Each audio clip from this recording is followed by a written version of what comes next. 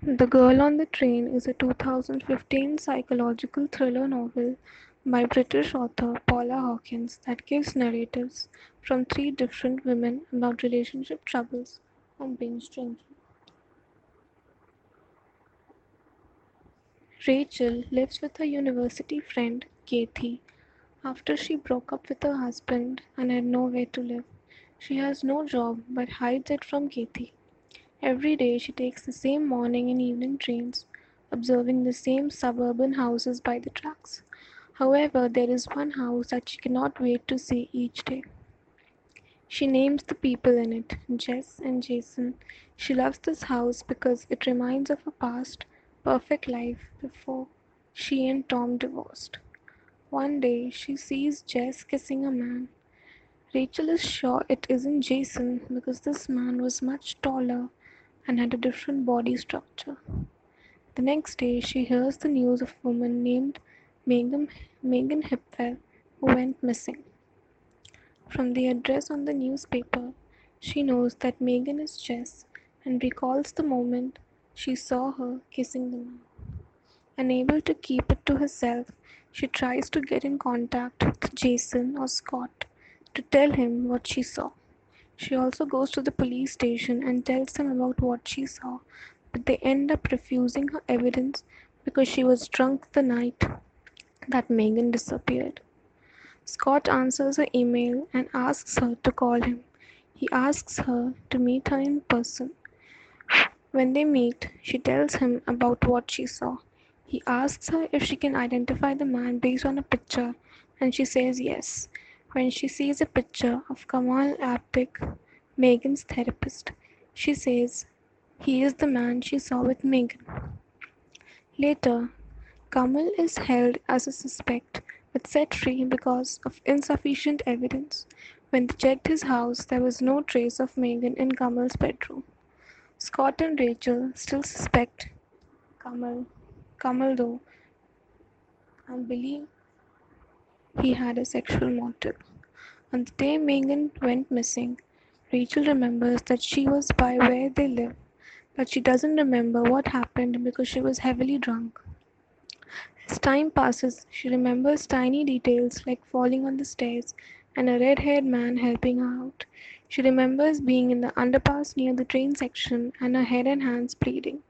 Rachel decides to go to the therapist Kamal to see if he can recover her memory and try to find any information that will make him a suspect again.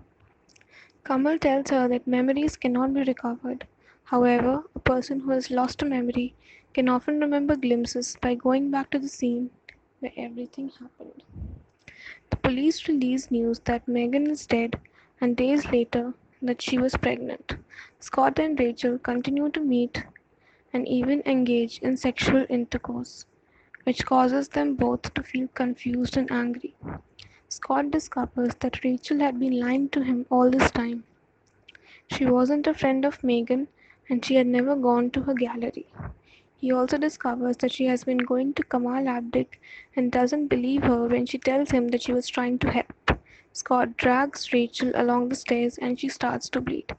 Then he locks her in a room where she sees a framed picture of Scott and Megan shattered. She thinks that Scott murdered Megan and goes straight to the police the next day.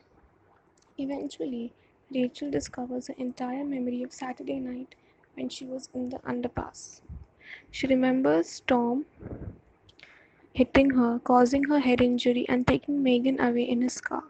Rachel decides that she must talk to Anna about this despite the relationship. Anna, in the meantime, finds a secret mobile phone and discovers that Tom is having an affair with someone, but she thinks it is Rachel. When Rachel tells her about Tom, she believes her. However, just as they are about to head to the police, Tom arrives and locks them in the house. Rachel tells him about what she saw, and he at first denies it, but then admits that he was having an affair with Megan. He says he was trying to end it.